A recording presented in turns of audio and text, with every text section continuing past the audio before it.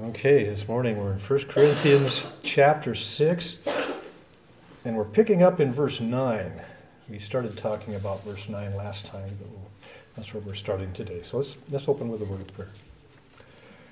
Father God, we do thank you for your word and for the things we can learn from it about who you are and about this great salvation you have given to us.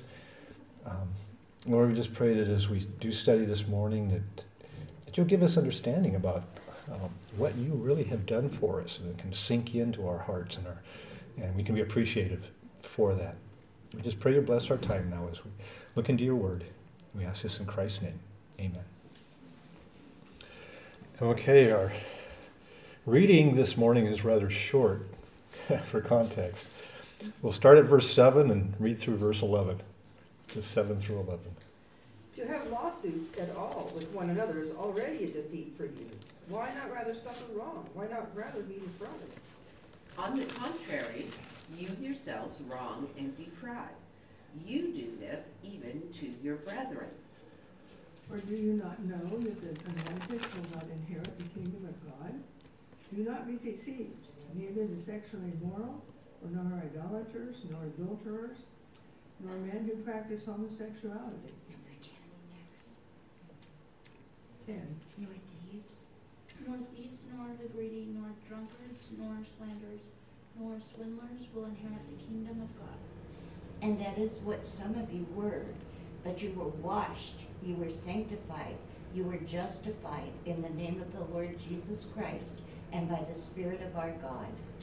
Okay, so you can kind of see where we're going. We're going to look at some sins and then look at what God has done about that. Just reviewing, last week we finished up this section on believers suing each other in court, in public court, secular courts. And Paul had said at the beginning, you should just deal with that in the church. You claim to have wisdom. Use that wisdom. You should be able to deal with it in church, not take your dirty laundry out into public. But then he says, the fact that you have lawsuits already shows that you're defeated. You should never get that far. And he says, you should prefer to be defrauded or prefer to, lose money on a business deal than have to take it to court and prosecute it. And here I think what struck me was he's actually addressing these admonitions to the person who was defrauded. So he's not necessarily in this case, he's saying, okay, you've been cheated. Don't do anything about it. Let God take care of it. And then the last thing he says is, you complain about the people who cheat you, and he says, you're just as bad yourself. So, they're not getting any sympathy from Paul here.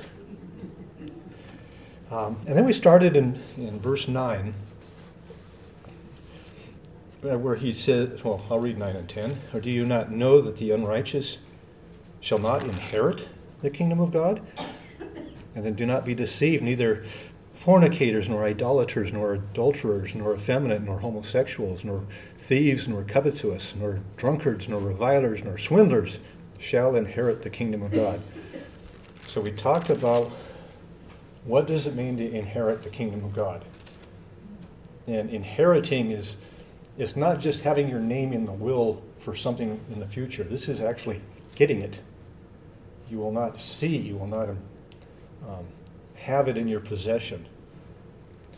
So unbelievers will not inherit this kingdom. And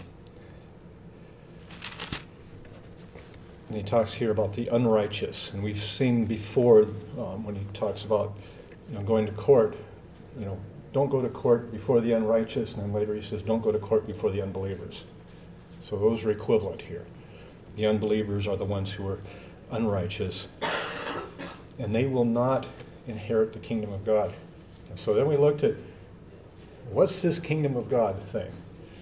And in the context, it seems to be that he's talking about Christ's future return, the second advent of Christ, when he establishes his 1,000-year reign on earth. So we're talking about that literal kingdom.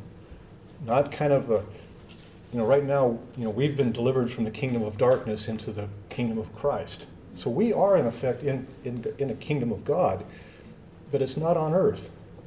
It's a heavenly kingdom. And we saw that before. We're aliens on earth, and we talked about the church is like an embassy here. It's where the aliens who don't belong in the world system come, and we can have a place of safety almost. And so he's talking about this future kingdom, and it struck me looking at the context that makes sense.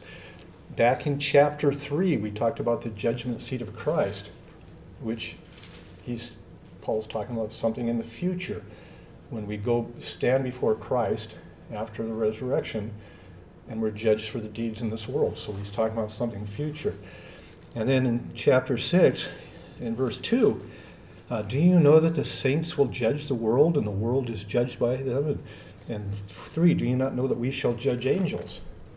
Well, that occurs, again, in this future kingdom of God. It's not something that's happening now. It's still, in a sense, prophetic.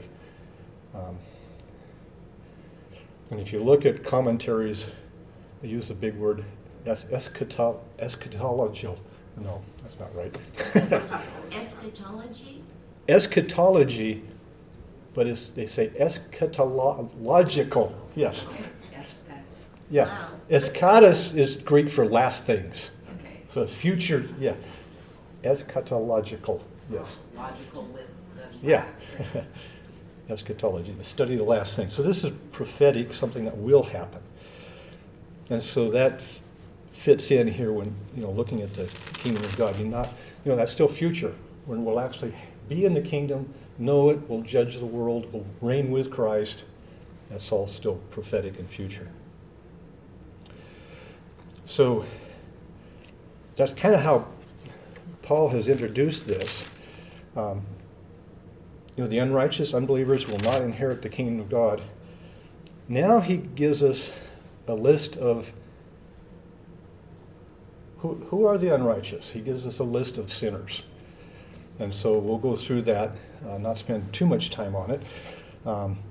Verse 9, he lists 5 types of sins, 4 of which involve sexual sins. And we've talked before about Corinth and how much sexual perversity was there. And so that probably reflects that immoral culture of Corinth. So the first 2 that are listed, we have fornicators and idolaters. Fornicators, again, is that word pornoi, which we recognize as pornography. That's where we get that word from. It may be translated immoral or sexually immoral. And so this is a very general term for any kind of sexual activity outside of marriage, outside of the proper sexual activity within marriage. And it includes unmarried people as well, having sexual activity outside that relationship of marriage. Idolaters refers to those who are actively participating in idol worship. And we've seen before there are a lot of temples in Corinth, all kinds of pagan temples. And we'll off and on we'll see problems with, can you eat this meat? That they'd sacrifice animals. They had no need for a separate butcher shop because there were so many animals being sacrificed in these pagan temples that's where all their meat came from. So could you go and buy some of this meat and eat it as a Christian? And Paul says, yes. And we looked at one time of, suppose an unbeliever invites you out to dinner and they're serving steak. He says, go ahead and eat it. Unless they say, oh, did you know this was offered in the temple of Apollo? In that case, you push it away and say, then I can't eat it. If they make a deal out of it, don't eat it. If it's just another piece of steak, go ahead and eat it. So that's kind of a judgment call there. But that's where all our meat came from. But there were some who actively participated. They are idolaters.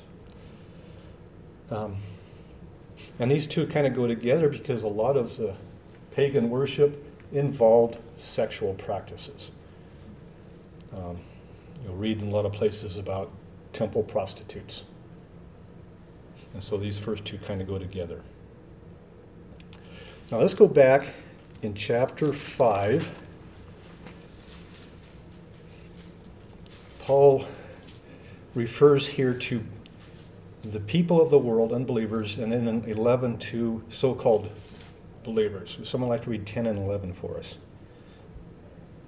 I did not at all mean with the immoral people of this world, or with the covetous and swindlers, or with idolaters, for then you would have to go out of the world. But actually, I wrote to you not to associate with any so-called brother if he is an immoral person, or covetous, or an idolater, or a reviler, or a drunkard, or a swindler, not even to eat with such a one. Okay, so both these terms, fornicator and idolater, are listed here, both for the unbelievers and for the so-called believers. And as we go through this list, I'll keep referencing back to these two verses in chapter 5, and we'll see an awful lot of these terms have been used already. Okay, now back into verse 9. The next three sins listed are all sexual sins. Adulterers are married people who have any kind of sexual relationships outside of marriage. So it's fornication, but it's a little more specific. This is a married person having sexual relationships outside of marriage. And then there's, at the end of verse 9, depending on your translation, you'll either have two separate types of sinners listed, or you'll just have one phrase. In the English Standard Version, it says men who practice homosexuality. The Holman Christian Standard Bible says males who have sex with males. So this takes two different terms and combines them, which is what this is talking about. So it's not inaccurate. But in the Greek, there's two separate names here. And the first one, in New American Standard, it says effeminate. In the NIV, it calls them male prostitutes. And so you've got a little bit of a different translation there. This word is used in one other place. Let's go back to Matthew chapter 11.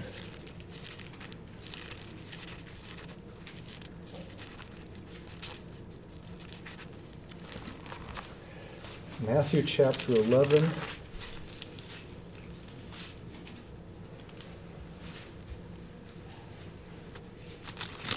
Okay. Someone like to read verses 7 and 8. As they went away, Jesus began to speak to the crowds concerning John. What did you go out into the wilderness to see? A reed shaken by the wind? What then did you go out to see? A man dressed in soft clothing? Behold, those who wear such clothing are in king's houses. How far? That's far enough. So this word actually means soft clothing. So, and so. We know John didn't. No, John didn't. Yeah, burlap. He wore burlap. Yeah, he was a tough dude. Nibbled on locusts. Yeah. And really, when like the commentaries point out, this soft clothing. He said a lot of times young men were kept in palaces for homosexual purposes.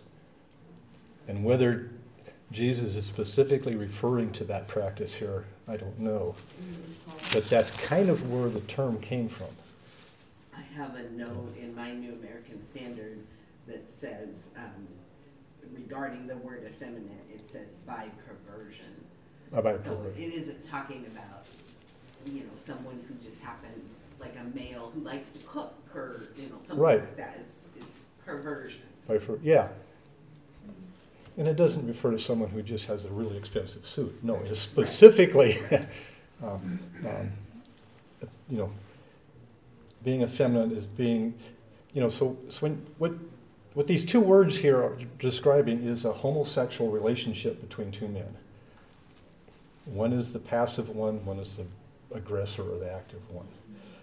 And so the first one is the passive one.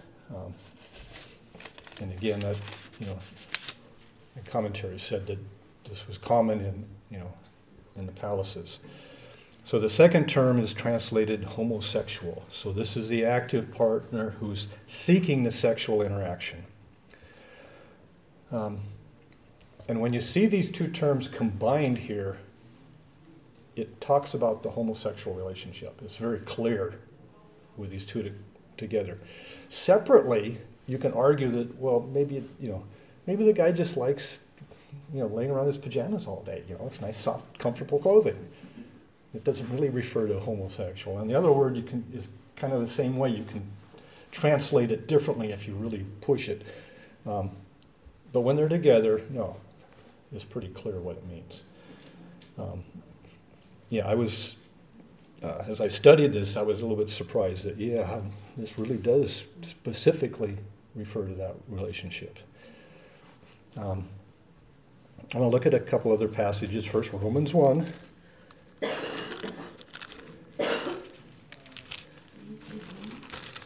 Romans chapter 1. Someone like to read verses 26 and 27. For this reason, God gave them over to degrading passions. For the women exchanged the natural function for that which is unnatural. And in the same way also the men abandoned the natural functions of the woman and burned in their desire towards one another. Men with men committing indecent acts and receiving in their own persons the due penalty of their error. Okay, so here we have both male and female homosexuality condemned. And so we do see, that, you know, and that's something, you know, in our current culture, a lot of churches are totally welcoming, totally accepting of this sort of behavior. And so that's why I'm taking a little more time to say, no, it's not acceptable in God's eyes. And as far as the soft clothing, let's go back to Deuteronomy chapter 22.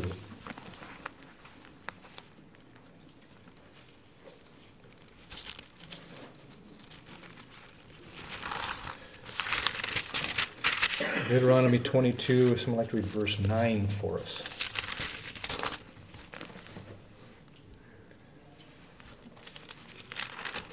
Do not plant two kinds of seed in your vineyard. If you do, not only the crops you plant, but also the fruits of the vineyard will be defiled. My fault. 22:5. 5. Okay, I'll try it one more time. Yes. A woman must not wear men's clothing, nor a man wear woman's clothing. For the Lord your God detests anyone who does this. Okay. So I think this is talking about what's preliminary to homosexual activity. And so it's related. But again, you see the clothing is important too, because it's involved with the whole confusion of the sexes. And that's something that, you know, Steve Van Horn talked about yesterday quite a bit about our current culture and why that's becoming common. Now, the commentaries noted that in Greek and Roman culture, homosexuality was very pervasive. I think one of them mentioned there was the first 19 emperors of the Roman Empire, that 18 were homosexuals. I think if I remember correctly, Plato, Socrates, some of the other great Greek philosophers were homosexuals. So there was a lot of this that went on. You know, it's possible that their society was worse than ours is today, even. So, but not to say we're not headed that direction. Okay. In other words, what you're saying is we should be real careful of men in grocery stores wearing their pajamas. Soft pajamas. So, right, yeah, you got it. You nailed it. No. Sorry about So. that. It just fit the bill. It because I fits, see yeah. that quite often. Yeah. Okay.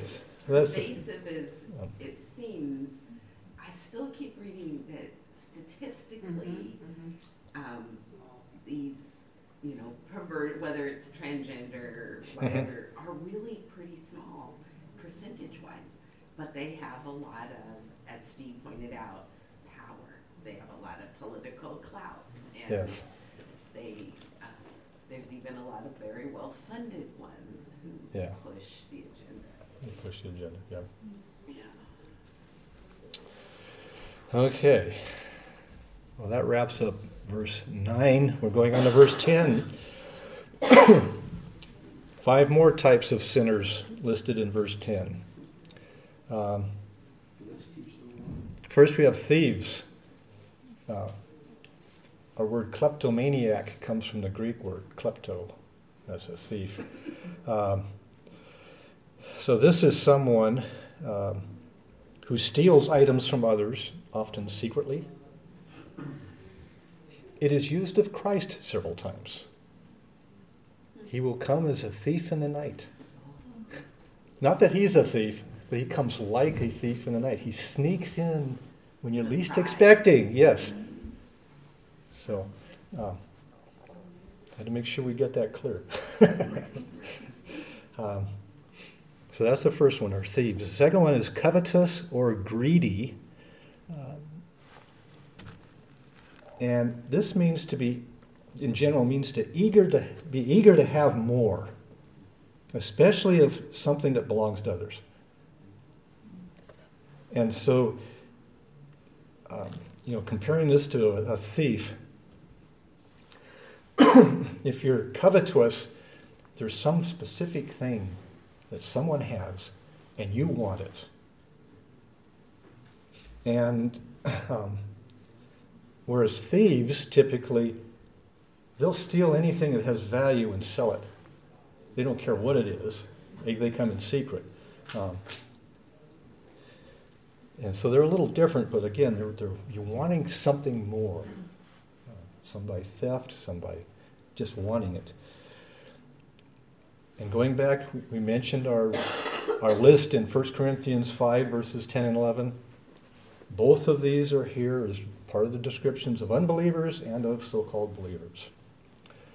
The third one we have is drunkard.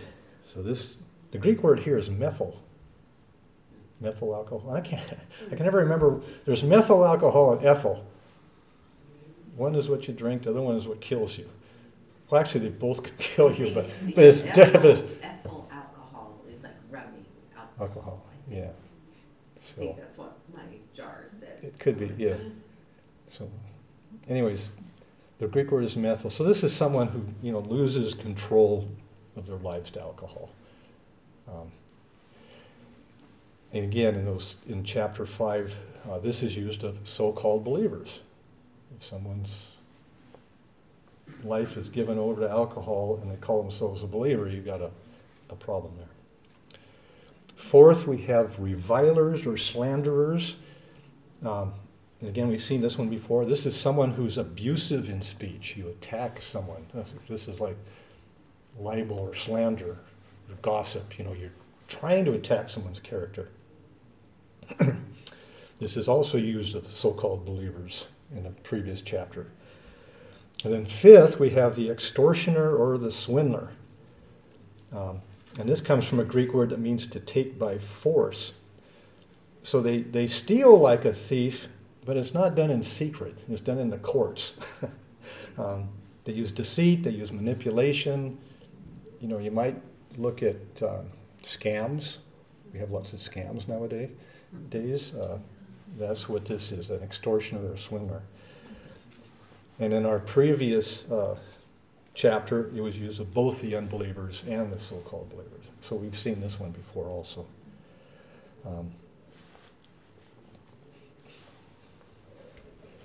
We don't need to go there and look, but back in Luke chapter 18, there's Jesus tells a parable about the prayer of the Pharisee versus the tax collector, where the Pharisee is so proud. He says, I'm not like other people. I'm not a slanderer. I'm not a swindler, is what the Pharisee says. I'm not a swindler like others. So that word gets used there. Now, one of the things that I started to point out last week is, it's like verse 10, they are thieves. It doesn't say these are people who steal. No, they're thieves. That's who they are. It's not necessarily someone who stole something once. Right. Or this is got drunk once. Lifestyle. Yeah, and that's Continuation. and again, looking at what Steve said yesterday, and a lot of people say, what are people? Are people naturally good? And that's kind of the general philosophy worldview now, is people are by nature good, and it's circumstances and background and all these other things that cause them to sin. That's not what the Bible says. That's not what Paul's saying here. They're not nice people who steal. No, they're thieves. That's what they are. It's a habitual lifestyle. It's how they are identified. And so at the end of verse 10, again, we have that warning. They shall not inherit the kingdom of God. Because they are thieves. They are swindlers. They are adulterers.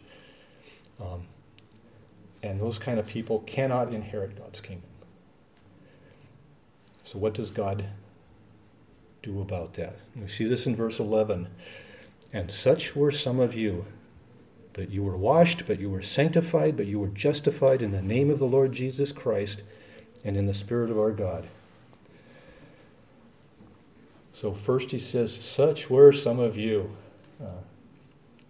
Some of them had one or more of these sinful lifestyles. And there's other sins that he doesn't list here, but they're just the same kind of thing, They were sinners. He doesn't say, and you committed some of these sins. He says, this is what you were by nature. This is your identity. Again, our sinfulness, our depravity of when we're unsaved is not what we do or what we think is what we are. And so this is talking about conversion. And the good news is that God changed them, and now there's something new. That's good. Let's look at 2 Corinthians chapter 5, verse 17. Someone like to read that for us. Therefore, if anyone is in Christ, he is a new creation. The old has passed away. Behold, the new has come. Okay. If we're in Christ, we're a new creation. We're no longer adulterers or thieves or swindlers or whatever. We're something new. What are we? A new creature. We're new creatures. We're redeemed. Yeah. Galatians says we're sons of God by faith in Christ Jesus. Ephesians talks about we're heirs of the glory of God. We're something new. We're God's children.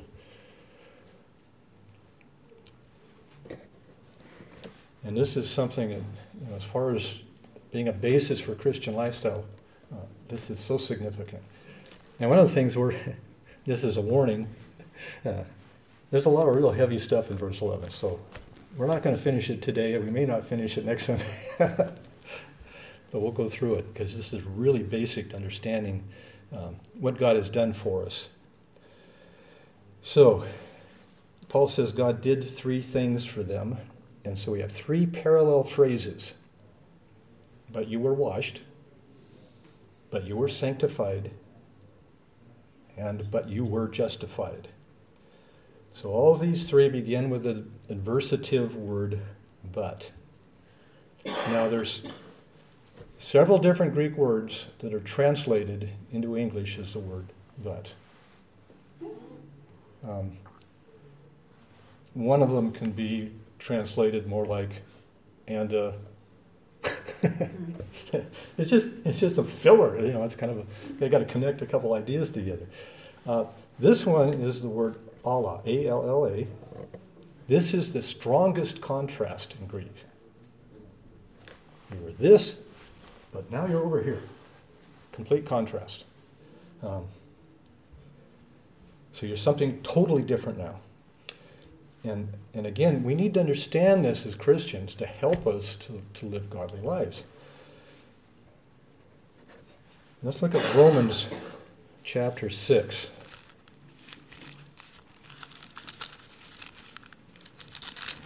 We'll look at Romans 6 a few times, I think, as we go through this section. Romans chapter 6, would someone like to read verses 17 through 19? But thanks be to God, that though you used to be slaves to sin, you have come to obey from your heart the pattern of teaching that has now claimed your allegiance. But you have been set free from sin and have become slaves to righteousness. I'm using an example for everyday life because of your human limitations, just as you used to offer yourselves as slaves to impurity and to ever-increasing wickedness. So now offer yourselves as slaves to righteousness, leading to holiness. Okay. You were slaves of sin. That's what you were. Now you are slaves to righteousness. Those are completely different things. What you were, what you are. It's a change of what, basically of our very identity. Let's look at Ephesians chapter 5, and we'll see that contrast again in a different light. Ephesians chapter 5, would someone like to read verse 8 for us?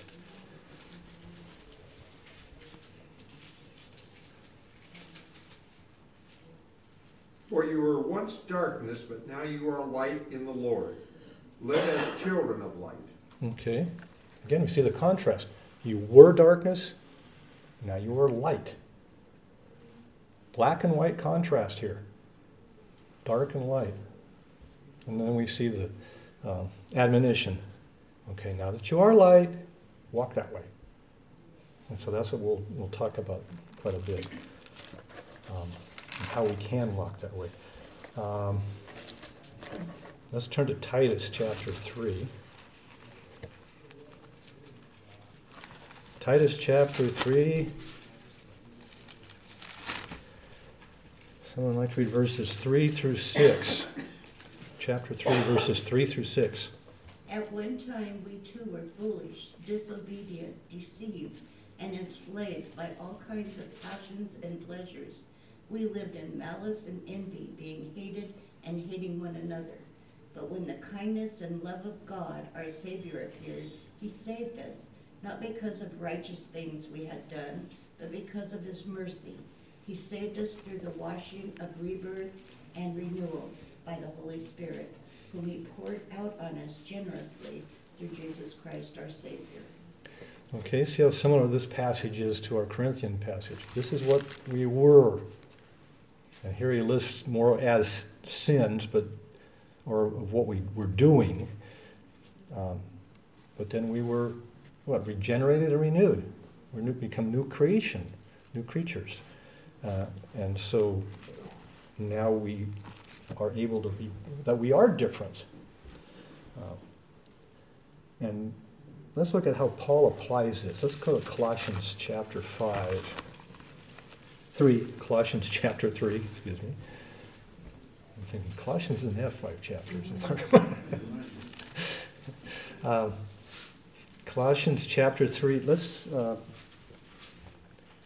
read 5 through 10. We can go ahead and read around again. That's a little longer passage here. Put to death, therefore, what is earthly in you: sexual immorality, impurity, passion, evil desire, and covetousness, which is idolatry. Because of these, the wrath of God is coming. And in them you also once walked when you were living in them. Skip. But now you must also rid yourselves of such things as these: reproach, malice, slander, and filthy language from your lips. Do not lie to each other, since you have taken off your old self with its practices. And have put on a new self, which is being renewed in knowledge in the image of its creator. Okay. So again, we see the sins here that, this is, you once walked in these, you once lived in these. That's what your life was, because that's what you were. That's the old nature, the old man. But now, put them all aside. Basically, 9 says you laid aside the old self, you put on the new self in 10. So here's his admonition. We've got this change in our essential being, and he's saying, no, this change has occurred. God has done that. But it takes us a while to make that change in our lifestyle. It takes our whole lives, it seems like. We continue to work on that. But we can, because we are new creatures, because the old nature is what we were. It no longer has any authority over us, any power over us. And so that's makes that application. Change your lifestyle to match what you now are. Because you can, because this is what God has done for us. Let's turn to Romans chapter 7. And something that's important is, realizing who we are versus what we were. Romans chapter 7. Someone would like to read verse 17 and verse 20. 17 and 20 separately. As it is no longer I myself who did it, but it is sin living in me. For I know that good itself does not dwell in me. That is my sinful nature. For I have the desire to do what is good, but I cannot carry it out. Okay, with verse 20 also, please. Now, if I do what I do not want to do, it is no longer I who did it, but it is a sin living in me that does it. Okay. Who's doing the sin? What does he say here? We are in our sin. What does he say here? He says, I'm not the one doing it. Who's doing the sin? We are. No, it's the sin which indwells me. He says, I'm not doing it. See, he understands this distinction. There's the old nature, the new nature. He is identifying with his new nature. I am a child of God. I am not an adulterer. I am not a swindler. I am a child of God. And it's this old nature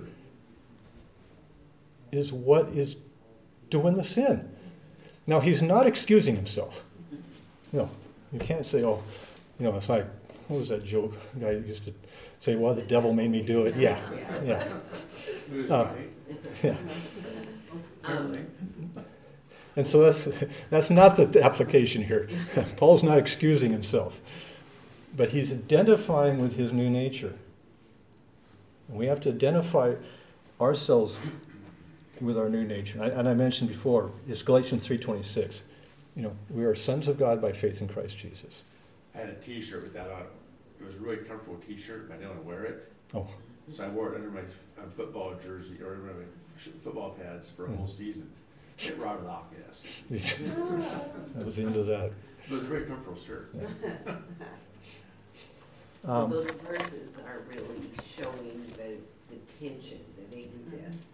There is, yes. Between our old nature and our new nature.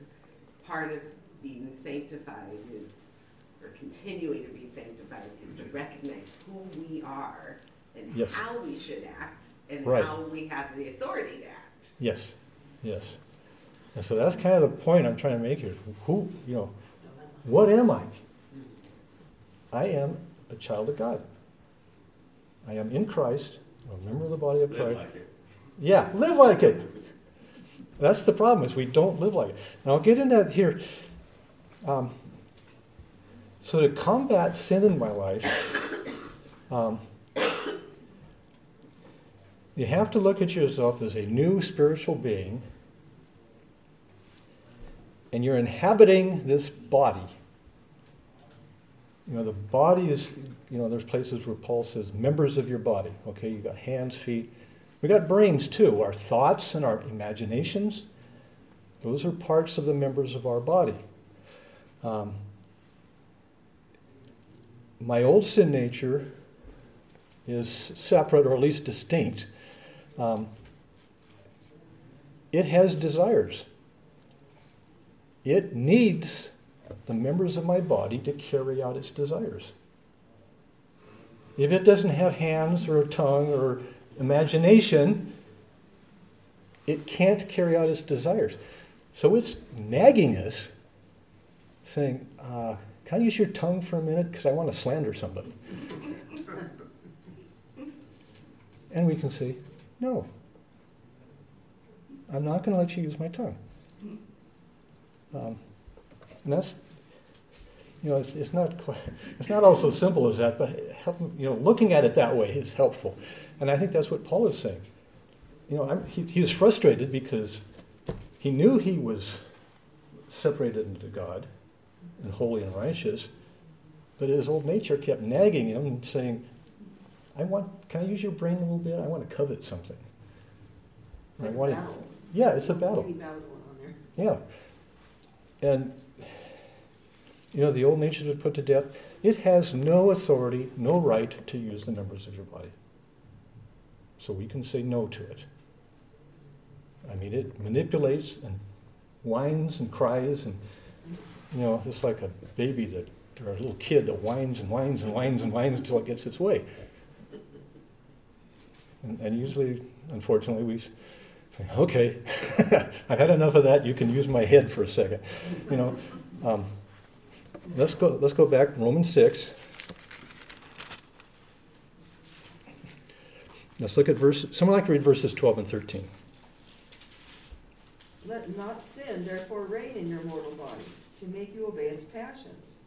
Do not present your members to sin as instruments for unrighteousness, but present yourselves to God, as though who have been brought from death to life, and your members to God as instruments for righteousness. Okay, so even verse 11, so consider yourselves to be dead to sin, but alive to God. So that's who we are. We're, our new natures, we're alive to God, but not to sin. That's why he's saying, don't let sin rule or have the members of your body. It wants them to fulfill its lusts. And he's telling us, we have that choice here. Don't say, okay, old nature, I'm going to give you my hands so that you can go out and steal something. I'm not going to give you my imagination so you can lust after something. I'm not going to give you my tongue so you can slander. Instead, present our members to God to do something good. So it's kind of like we have a new nature and old nature. Our new nature actually has the authority over our body. The old nature doesn't. That's been cut off. It's been dead. But in our new nature, we can decide to let it use our members or not. So that's kind of the way I picture it in my life, and it helps an awful lot to recognize when those, because the old nature is going to keep popping those things into our head. That's not sin to have those things popping into our head, because that's the way it is. That's just, that we can say, no, I don't think I'll do that this time. So we can say no.